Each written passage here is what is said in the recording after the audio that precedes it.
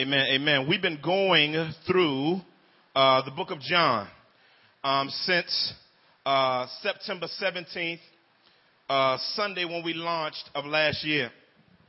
And we chose the book of John. We felt led of God to go through the book of John just line by line, verse by verse, precept upon precept, ordinance upon ordinance, to kind of chop up for God's people, if possible, by the power of the Spirit. What does Jesus say about himself? That's why we dubbed it Jesus Christ Unplugged. We wanted to unplug Jesus from the philosophies of our culture. We wanted to unplug Jesus Christ from the philosophies of men, from the philosophies of the Quran, from the philosophies of the internet, from the philosophies of the Da Vinci Code, from the philosophies of even Christians. We wanted to unplug ourselves from people's assessment of him and let him speak for himself. And one of the most unduly ways to make sure that Christ speaks for himself is to get into the Holy Writ that was breathed out, and God moved upon a crew of cats who were able to write as the Spirit led them, as inexplicably relevant, clear, and credible witnesses of the fact that he was here and that he's coming again. And so we've been going line by line through this, and we saw in our prologue, we went through the pre-existence of Christ. Then in chapters 2 through 12, we went through the book, what's called many times the book of miracles, or the book of signs. And we went through that and talked about what those point to in relation to Christ's Godship and his manhood. And then we went from there and we went into the upper room discourse, chapters 14 through 17. Then after that, we went into what's called the Passion narrative. And so today we're diving into the latter part of the Passion narrative, as we have seen God just bring this to a close. He's bringing in the last two chapters. We're in chapter 20 right now.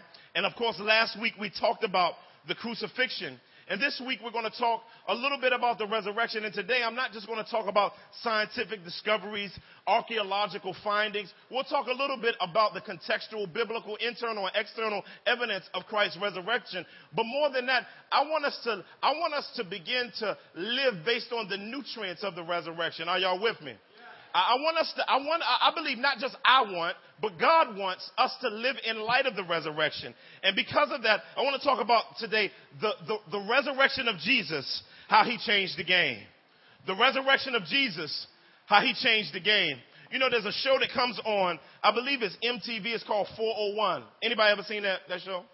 Never mind. But anyway, on this show, what they do is it's a real funny show.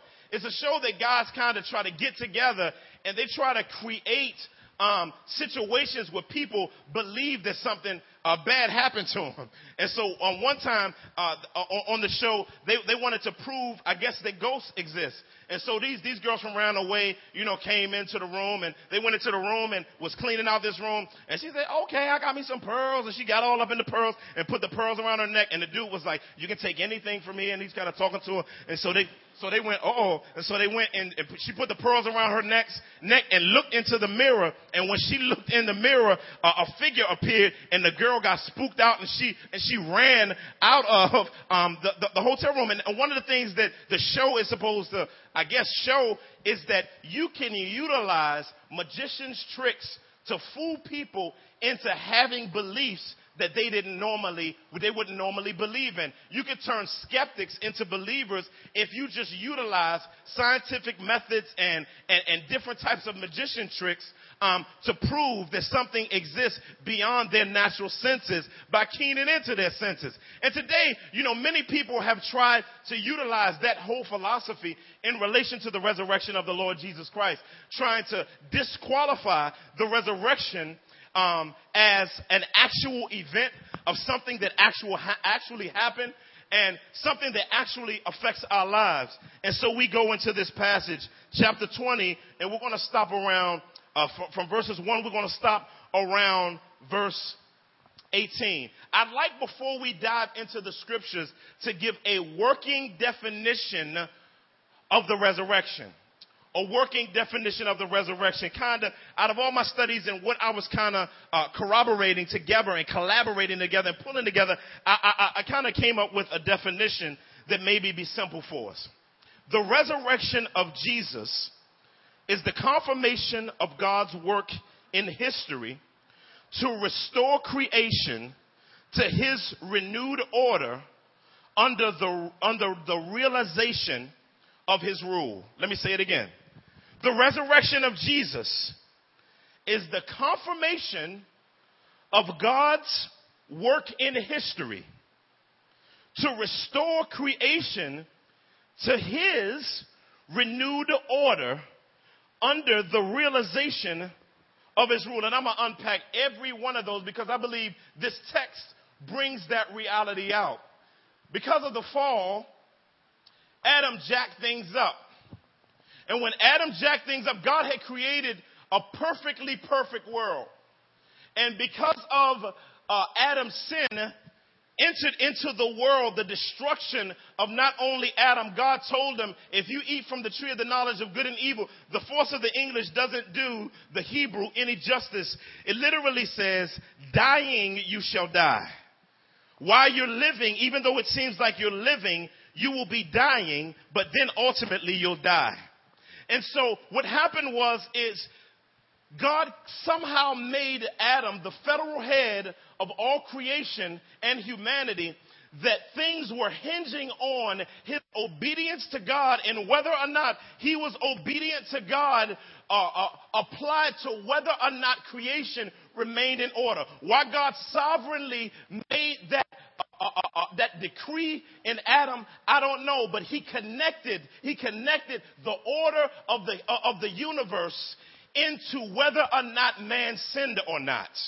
And because of that reality, Adam sinned, and then it opened up the door beyond comprehension, a chaos in creation, a chaos in manhood, a chaos in philosophy of life.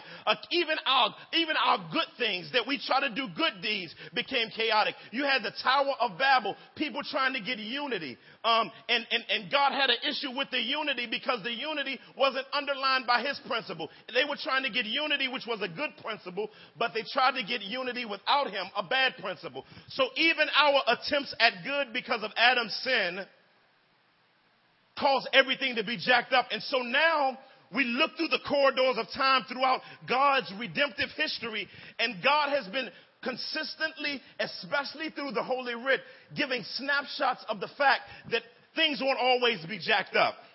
Things won't always be tore up. There's coming a time, and the time has come, and progressively working its way into it, where God is going to restructure everything in existence. And so the resurrection today, we're going to dive into why the resurrection is so important. Many people try to separate the cross and the resurrection. You cannot separate the cross and the resurrection, nor can you separate it from his ascension. You have to highly tie those things together, because all of them, starting with the cross, plays a unique role in God's reordering of everything after the restructuring, rebooting, and renovation of the entire universe so that his reign can be unpeeled and realized. Are you with me? And so in chapter 20, after Christ has been buried, we go in and we see that he's been raised from the grave. And we see some responses to it. That brings me to my first point.